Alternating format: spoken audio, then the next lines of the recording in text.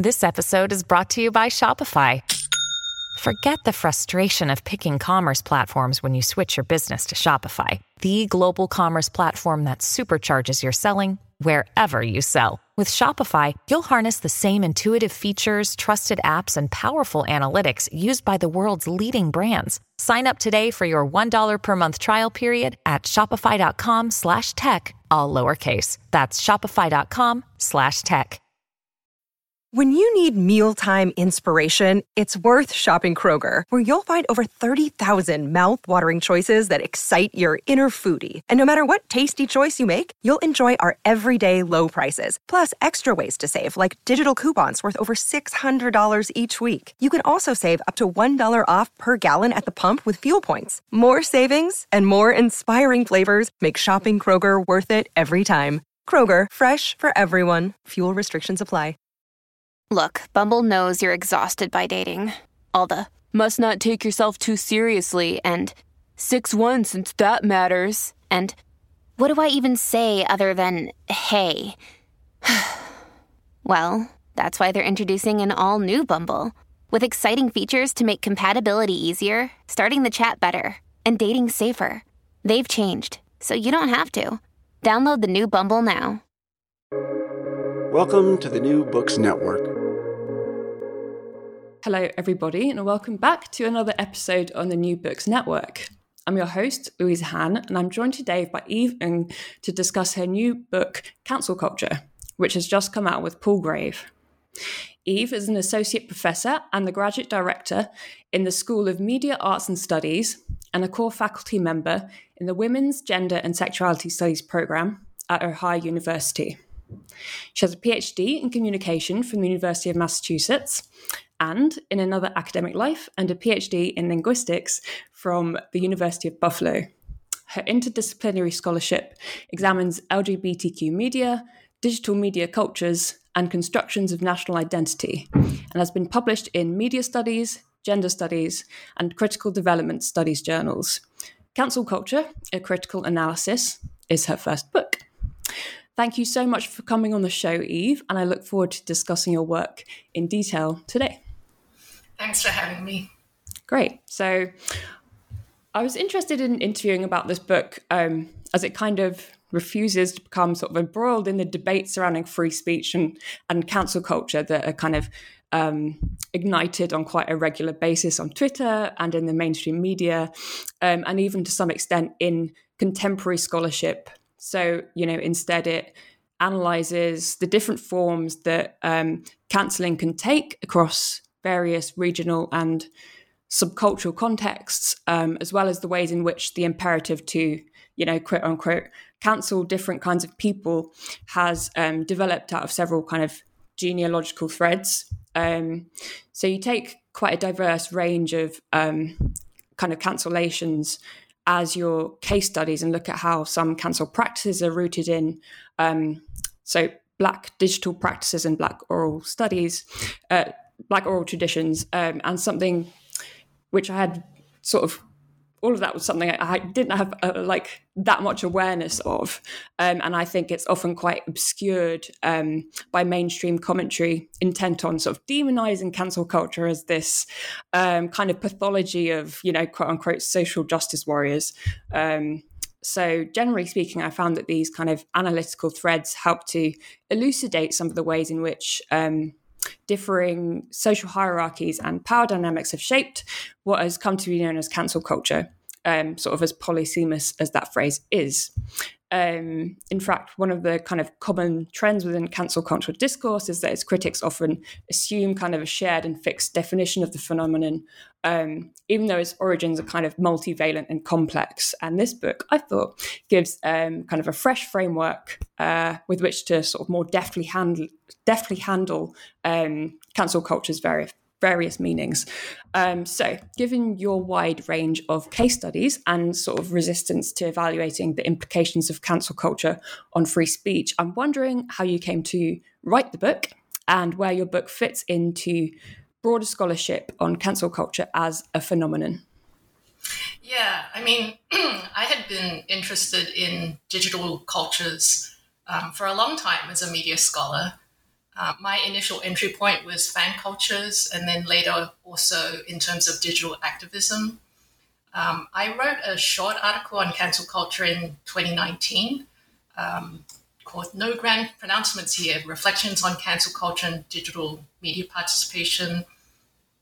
It was published in Television and New Media. And within a few months, I started noticing not only that this was getting cited, like a lot more than my other work, but people around the world were contacting me, including, college students, but also high school students who were emailing and saying, can I have a copy of this article? But also, can I interview you for my project about cancel culture? So it struck me that I was actually working on another book project at the time, but I was on sabbatical.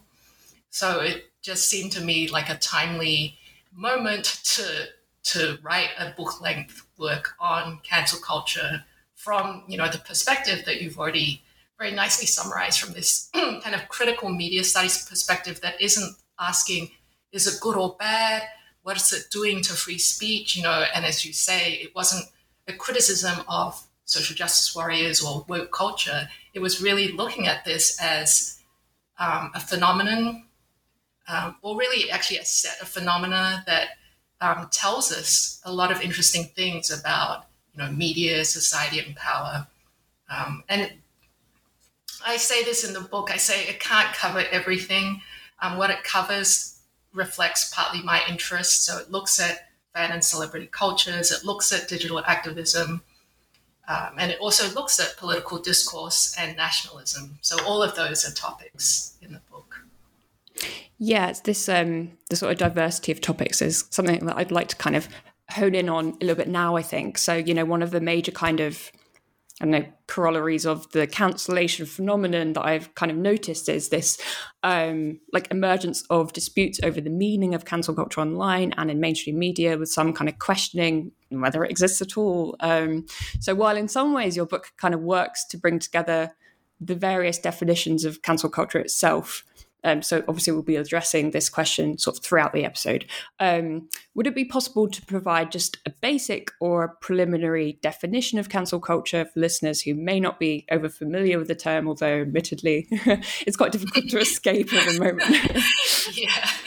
Yeah. Well, for me, I thought it was analytically important to pull apart the idea of cancel culture and distinguish different components. So you've already used these terms, cancel practices and canceling.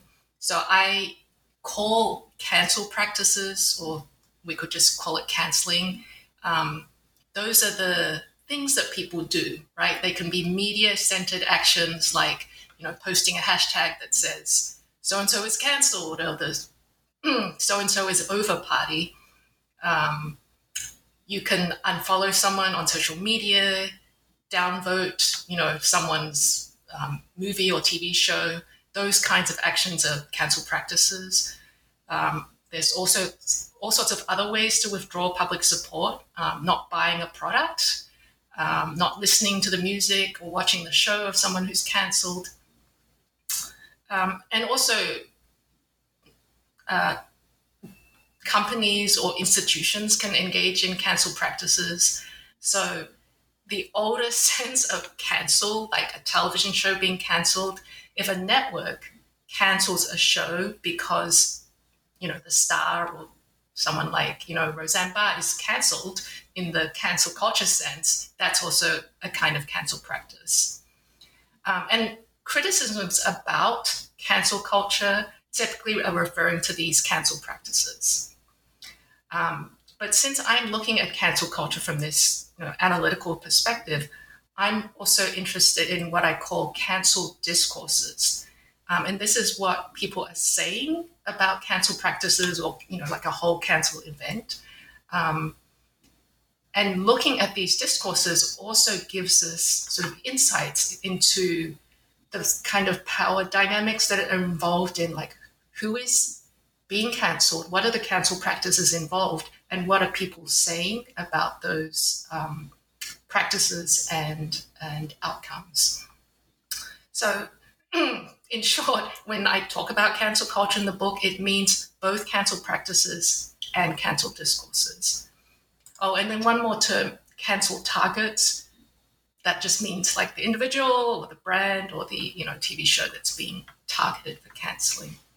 Okay, great. That was really concise and helpful, I'm sure. So let's get into some of the chapter details now.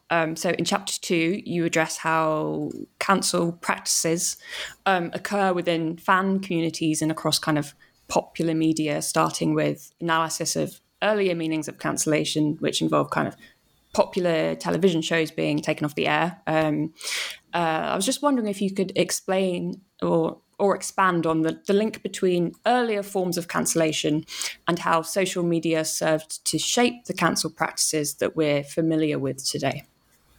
Yeah, I actually found this section of the book really interesting to research. I myself wasn't quite aware of the evolution of the term and the practices and how they kind of converged into what we now understand to be cancel practices online.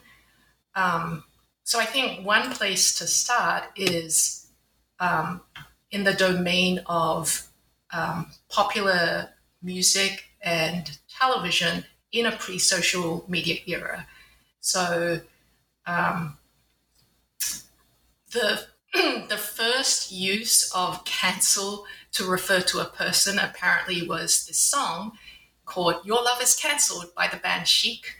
And the singer is referring to a girlfriend. The screenwriter for the film New Jack City, starring Wesley Snipes, was listening to that song when he wrote the screenplay, and he had Wesley Snipes' character dump his girlfriend saying, "Cancel that bitch," charmingly. That made that kind of use of cancel more popular within mainly rap music. And then there's just this sort of chain of development through popular music and television. It takes us to 2014 to the reality show Love and Hip Hop, New York. And in a particular episode, one of the stars of the show breaks up with his girlfriend by saying, "You're cancelled." And then because that was in an era where there was Twitter, right? And so I talk about Black Twitter and the sort of the space that gave its users to kind of interact with each other in this playful, often really playful way. And so the first wave of those kind of "you're cancelled" tweets were actually pretty playful, like just people coming up with really ridiculous things for being cancelled, like "you're cancelled because you don't like Kool-Aid," right? And so you have that thread. But of course, at the same time, Twitter was already, and other social media were spaces for digital activism. So hashtags were already being used. And this is, before Me Too, before Black Lives Matter, there were already hashtags, particularly on Black Twitter, addressing racism, addressing sexual assault. And so what happened was that Twitter started introducing trending topics, and certain hashtags that used to be just, in their own subgroups, like Black Twitter or, LGBTQ users, like those started popping up for everyone who was on Twitter at the time. And so that kind of sort of convergence of Twitter's algorithms, popular culture, popular media, introducing the language of canceling in this way, like canceling people, not just shows, and the activism around particular issues for which people later would be cancelled, right, around Me Too, around Black Lives Matter, kind of brought those together, brought the language of canceling, the practices of social media canceling, and digital activism. And then also, another thread which you also, I think, mentioned in the introduction were Black communicative practices that, again, predated social media, that had to do with this kind of verbal play. And so the whole I'm going to try and think of one more outrageous thing that I'm saying you're cancelled for is tied to things like dissing, right? Like the sort of your mum is so fat that blah, blah, blah, right? And I'm going to say something even more outrageous, that kind of play. So that was an element as well.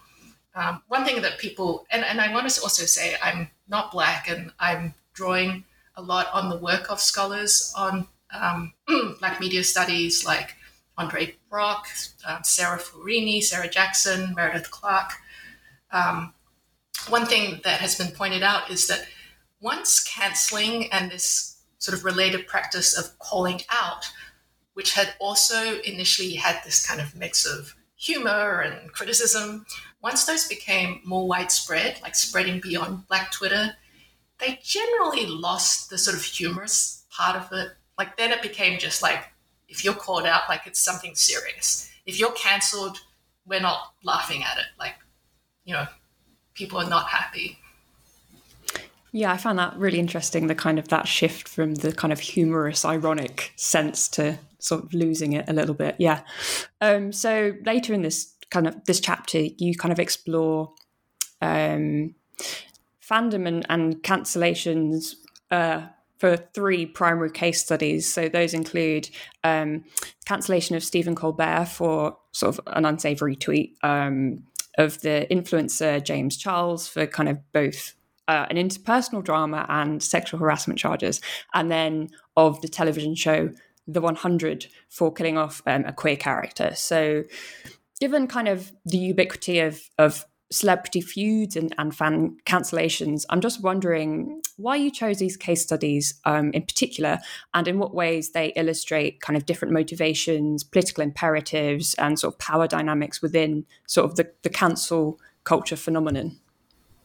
Yeah, so, I mean, one thing is, one criticism that people sometimes make of cancel culture is that it doesn't work, right? People say, look at so-and-so, they've been cancelled so many times and they just keep returning. And so part of, the chapter, it does illustrate that, with James Charles. But another thing that is interesting is that if you look in detail at the different kinds of celebrity and fandom cancellings, they're not all the same. What spurs a particular cancelling for someone like James Charles is not the same as for the Cancel Colbert campaign that Sui Park started, or the cancellation or the cancelling of the 100 and its showrunner. And then finally, the kinds of data that we can look at as we know that social media is really important now for the prominence of certainly social media influencers, because they build their entire sort of brand and profits from particular platforms, but even for shows or movies that are, that are on legacy platforms like network television. The 100 was a show on the US network, the CW. Social media engagement is a huge part of that. And so what we can look at is what happens when fans who are super savvy withdraw their support. What happens? Is it effective? Can they really sort of bring down a show by saying, we're not going to support you anymore? Or what happens to someone like James Charles when people are not following you anymore, not buying your products anymore? Yeah, so your next chapter kind of would return a bit to the sort of Black cultural practices here. This homes in on the links between cancel culture and the Black cultural practice, offering up the kind of quite an elucidatory, I think, analysis of how Twitter operates as a space for Black community and political formation. So could you start by giving just a brief overview of what you mean by digital activism and how so-called Black Twitter fits into its kind of broader genealogy? Yes, so I think people, if we think of traditional offline activism, there's a cause, people get together, they do stuff like go to demonstrations, write letters of protest to elected officials, kind of make their cause known, and often it involves gathering in groups. So one of the early sets of debates about digital activism was, A, is it effective when it's only happening online? And B, what does it say about activists who go to demonstrations physically versus those who just click something? And so, people have talked about slacktivism or clicktivism and saying it doesn't work, right? But I think that debate has subsided a lot because we've seen Me Too, we've seen Black Lives Matter, which did start online, and that there is this kind of confluence of both online and offline practices and outcomes. So I think the sort of earlier misunderstanding that digital activism was only sort of easy stuff online is no longer sort of circulating. But that said, it is, a lot of it is still happening on social media. It involves things like hashtags. But the hashtags allow a kind of organizing, right? So it's not, 10,000 people gathering in Tahrir Square, but it's thousands or more people tweeting the same hashtag or retweeting. And so this is, this A is organized and B does have particular kinds of outcomes. And cancel culture, or sort of, more specifically canceling practices, fall under this kind of definition of digital activism, right? That if it's around a particular reason, like exposing someone's sexual misconduct or racially problematic, expression or behaviors, then that's something that in the past, without digital media, we would have also said we should do. Yeah, so you may have already touched on this a little bit, but one of the kind of the trends you identify within the realm of Black Twitter involves this practice of calling out. So could you just explain for the audience what this means and how it lays the groundwork for cancel practices? Yeah, so I think, mention earlier that calling out was part of this set of Black community practices, an in-group thing where the goal is not to sort of cast someone out from the group, but to, take them to task for something. Like if you call someone out for behaving poorly, either to you or you see them, you observe them doing something else, you're saying, hey, I saw that, and that's not okay, and maybe sort of make a joke of it. That kind of calling out developed into what we now understand as calling out, which is, like I said, not as playful, but again, the goal of calling out is not to cast someone out, but just to say, this is not okay. We want you to, respond, maybe apologize and kind of acknowledge the harm that you've done.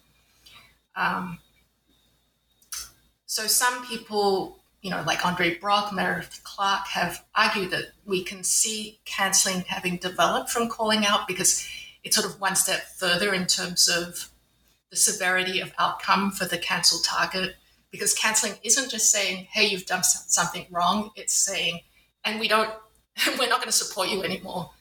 We don't want to engage with you anymore. So that's sort of a key distinction. And it's something that activists have, and I'm talking about progressive, left-wing activists have debated, right? Which is to say, maybe we shouldn't be cancelling, maybe we should be, more calling out or sort of engaging in what people have talked about as transformative justice, which involves, if anything, calling in, like saying that we want you to stay as part of our group, but we also want you to acknowledge the harm. Yeah, those are really interesting kind of debates on the left as well, I think, particularly because the people often sort of aren't on the same page about what cancel culture even is. So this book kind of helps, I think, to kind of provide some kind of a framework for people to argue about that. So in the final part of this chapter that we're currently discussing, you kind of look at the cancelling of two high-profile figures accused of sexual harassment. So that's James Franco and Louis C.K.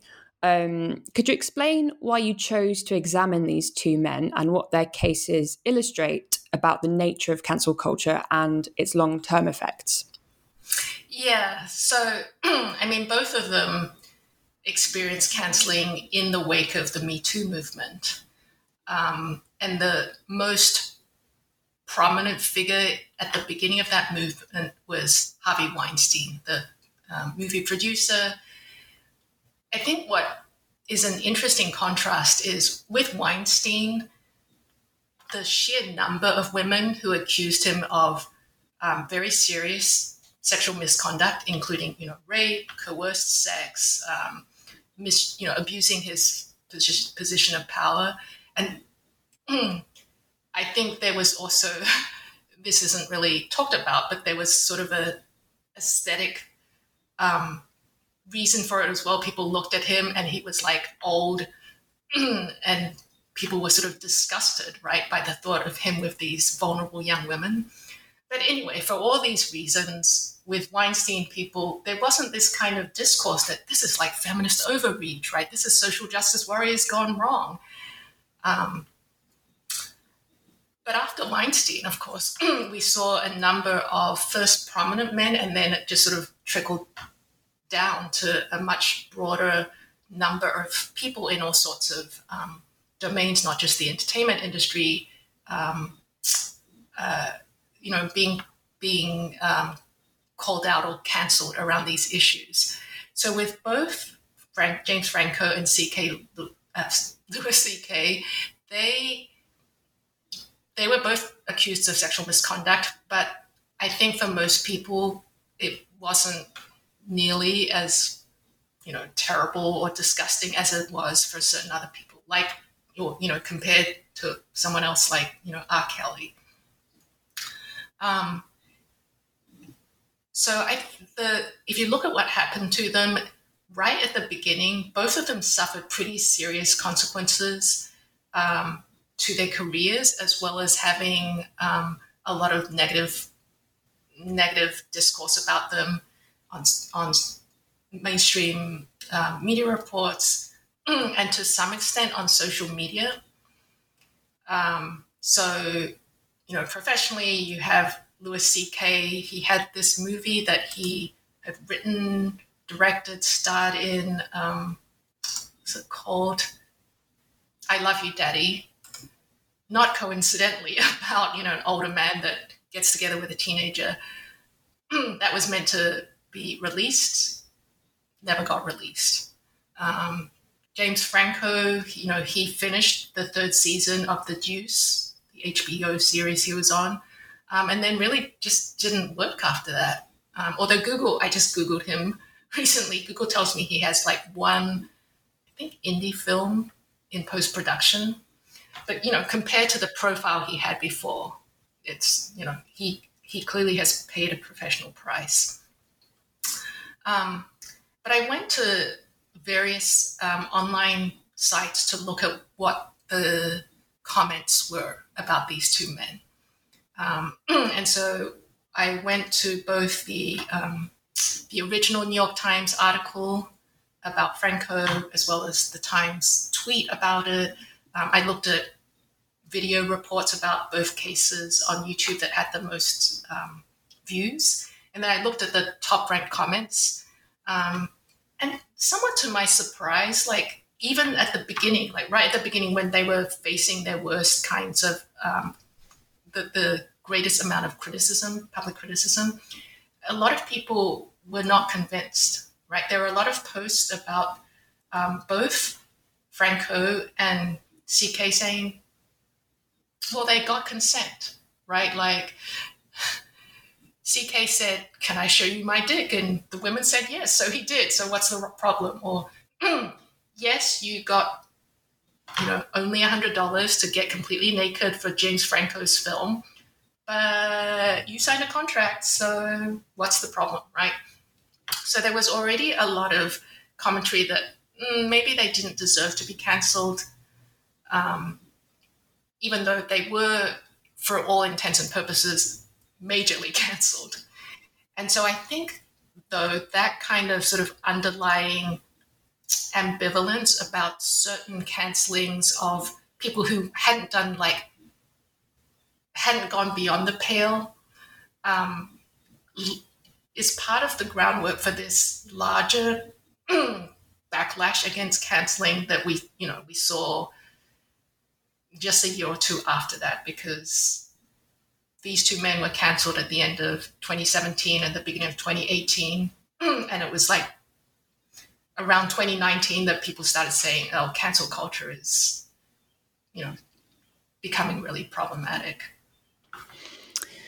Yeah. So while your book doesn't take a kind of a particular stand as to the effects of cancel culture on free speech, you do examine how a certain strand of cancel discourse has become entwined with national rhetoric and issues surrounding First Amendment rights in the US.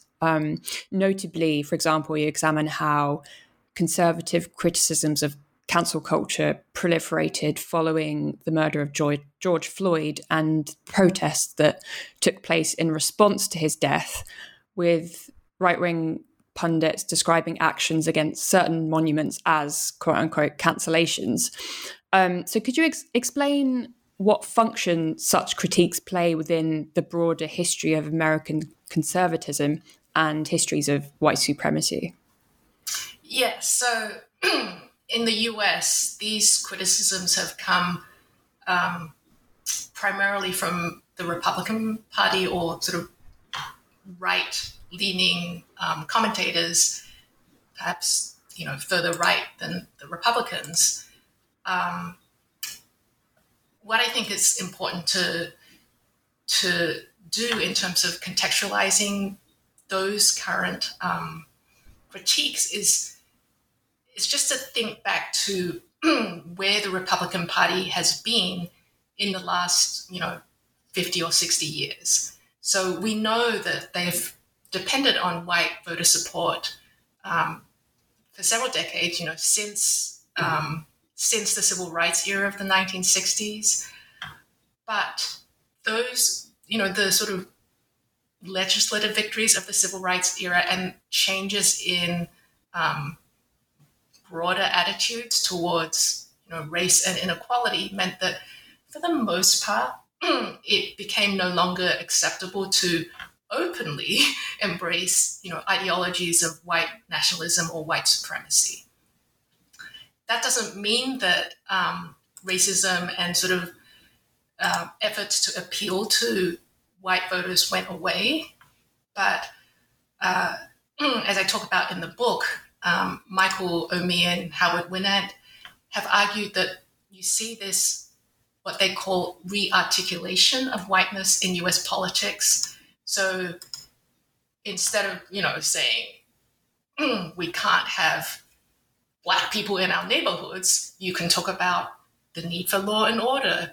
Instead of saying those people are just having too many children, you can talk about family values, right? So this is how whiteness and white grievance politics gets re-articulated in the sort of post-civil rights era. And what I argue in this chapter about cancel culture and US conservatism and nationalism is that these cancel discourses with Republicans criticizing cancel culture as like left-wing excesses against them specifically, against Republicans or right-wing expressions specifically, that this is also a newer form of the re-articulation of whiteness in contemporary American political discourse. And so you mentioned, the George Floyd protests. Part of what happened during those protests were we saw footage of this, protesters targeting particular statues of historical figures who had engaged in racially oppressive practices. And as you note, many conservative commentators was like, this is like cancel culture gone wild. This is them trying to cancel American identity. And so there was a very explicit association between these kinds of associations made by the critics, the conservative critics, between, pointing out the problematic history of white supremacy in the US and the fundamental,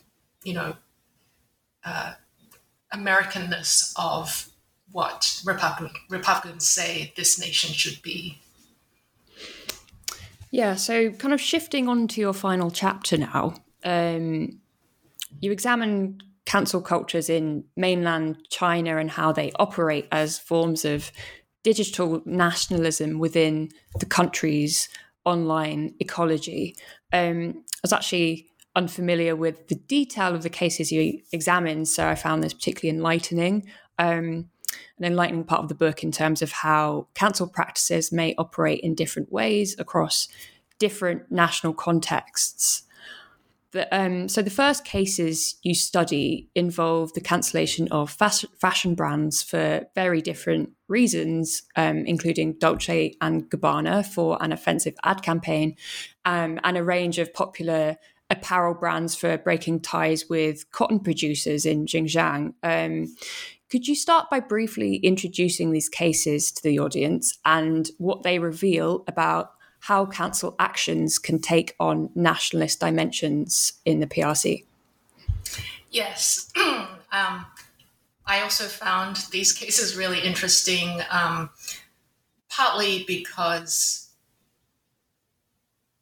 I'm ethnically Chinese, and so there's a part of me that, and I have, some knowledge of the history of China's, what they have called century of humiliation.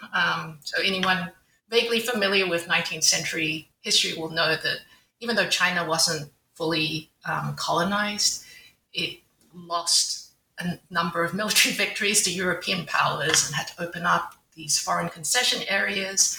It wasn't until 1949 when the Chinese Communist Party established the People's Republic that the official sort of account is that that's when the century of humiliation was over.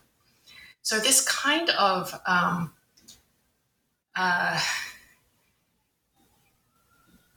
view of Europeans as both China's past humiliators and oppressors on the one hand, combined with an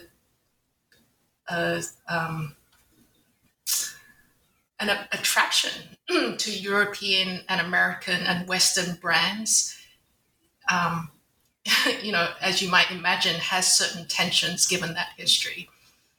And so with Dolce & Gabbana, those, they were promoting a fashion show that they had planned to occur in Shanghai at the end of 2018. These ads, it's like you didn't have anyone to tell you this was a terrible idea. But yeah, these ads were, I think most people would say they were at best not funny. They were supposed to be funny because they showed this Chinese woman trying to eat Italian food with chopsticks, but failing. And then the voiceover was very condescending. And then the Instagram account of Stefano Gabbana was involved in, and he says he was hacked, but there were these messages with someone who had contacted him saying, these videos are terrible.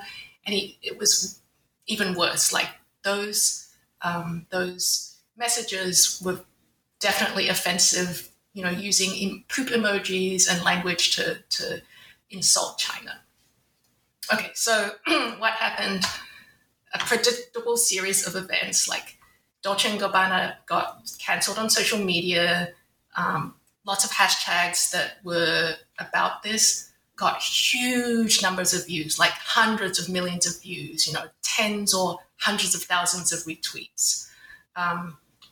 The fashion show got cancelled. A bunch of celebrities withdrew and said, criticized Dolce & Gabbana. E-commerce platforms stopped selling Dolce & Gabbana products, right? So this kind of combined social media and offline consequences happened to Dolce & Gabbana. I think what's interesting is that, we can sort of say, were the videos so bad that they deserved, did Dolce & Gabbana really deserve to be so thoroughly cancelled in China? But we can be like, yeah, but you really should have done a better job, right? We understand that. And if we contrast that to the other case study I talked about that involved apparel brands, which is the Xinjiang cotton cancelling. Xinjiang is this autonomous region in China. It has an ethnic minority population, the Uyghurs. And, like in other parts of China, they've been subject to very stringent control by the central government. The central government has implemented various policies that external observers have characterized as widespread human rights abuses, including forced labor. And so one thing that is relevant here is that there are claims that the cotton that is produced in Xinjiang is this major producer of cotton, that some of that cotton is produced by people who've been forced to work in the cotton fields. So a number of brands, starting in 2019, started saying, we're not going to use Xinjiang cotton. But nothing really happened until 2021 in March, when the EU, the UK, the US, and Canada coordinated a statement announcing sanctions against certain Chinese officials and companies in Xinjiang. And then suddenly it was a huge thing. What seems to have happened is that the Dolce & Gabbana cancelling seemed very bottom up, like it really was consumer-led. The Xinjiang cotton cancelling seemed like there was a lot of official involvement right from the start. Like the earliest posts on Chinese social media were by the China Youth League and the People's Daily newspapers, criticizing H&M, which was one of the companies, not the earliest company to do this, but for some reason the one that sort of that got slammed first, criticizing H&M for its "we're not going to use Xinjiang cotton" policy. But then it was followed by a lot of other social media posts and the same kind of cancelling actions, right? Like people saying, burning their, Adidas sneakers and posting the video online, and Chinese celebrities publicly cutting their endorsement ties to these brands and criticizing in nationalist terms what had happened, saying, you must respect China, you must not insult the Chinese people. So those two cases were both sort of nationalist, but in one case we could say, well, you could argue that it was a Western company that did wrong to the Chinese people in some ways. But in the Xinjiang cotton case, it was about defending the CCP's policies and presentation of what it's doing in Xinjiang in a way that is at odds with what most of the rest of the world says that the CCP is doing there, and which some people have called genocide. So it's not just something minor. Yeah, that's a really great overview. Thank you. So I think we've covered quite a decent chunk of your book's kind of content now. So, I'd encourage people to pick it up and find out more. So then, as a final note on the book, could you tell us a little bit about where you see the scholarship of cancel culture going next, and what dimensions of the phenomenon warrant further exploration? Yeah, I was thinking, when I got this question, I was like, this is something that I myself am still thinking through. But I think one thing that really begs more attention is the globalization or the globalizing of cancel discourse. So I mentioned one example in the conclusion chapter in Italy, where conservatives had been trying to rename a park back to Mussolini Park, not after Benito Mussolini, but after his brother. But still, it would have the name of this Italian dictator. And they framed opposition to that renaming as left-wing cancel culture. And a lot of the conservative newspapers referred specifically to the George Floyd protests and the sort of attacks on statues of, great men of the past in the US context. More recently, we've had Russia's president, Putin, criticize cancel culture.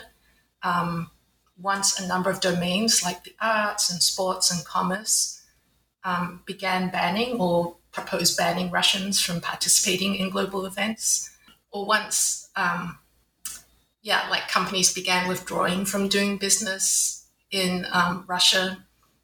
This is, in the wake of the war in Ukraine.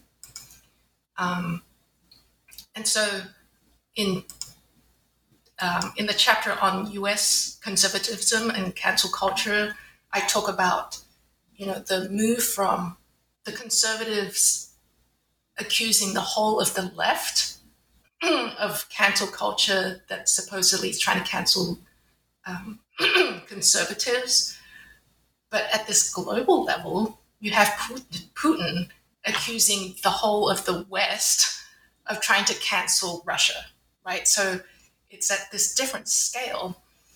But I think some of the same questions apply, right? We can still ask who is being accused of doing the canceling, what actually are the cancel practices, and what are the power dynamics that are at play here, particularly in a situation of war where everyone is trying to sort of establish their version of the truth. Yeah, it's great. Yeah, certainly it's a sort of malleable, definitely a shifting phenomenon that we're seeing. So I think that kind of ties up our discussion quite nicely. So my final question is, what are you working on now? And do you have any exciting projects on the horizon? Well, one area I've been looking at recently, Boys Love television series in China. I published one article with my co-author Xiaomen Li about a series called Guardian a couple of years ago in television and new media, and we're working on another article that I hope is coming out soon. This is a topic that also has several interesting angles to do with fandoms, media, state regulation of media content, and the importance of popular media to, constructions of identity, like Chinese identity. And I said I had been working on a different book manuscript when I started the cancel culture book. So I'm going back to that. It's called Mainstreaming Gaze, Gays, but with a pun on gaze, Gaze.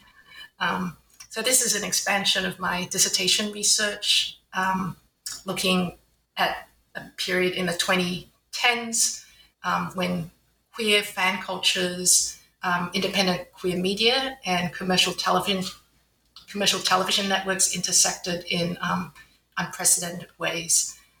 So it also discusses fandom and digital culture and popular media with a critical media lens. And that, I hope, will be out next year. Great. Well, look forward to reading it. So many thanks for your time, Eve. And yeah, I hope to have you on the NBN again at some point. Maybe we can discuss your future book. That would be great. Thank you so much.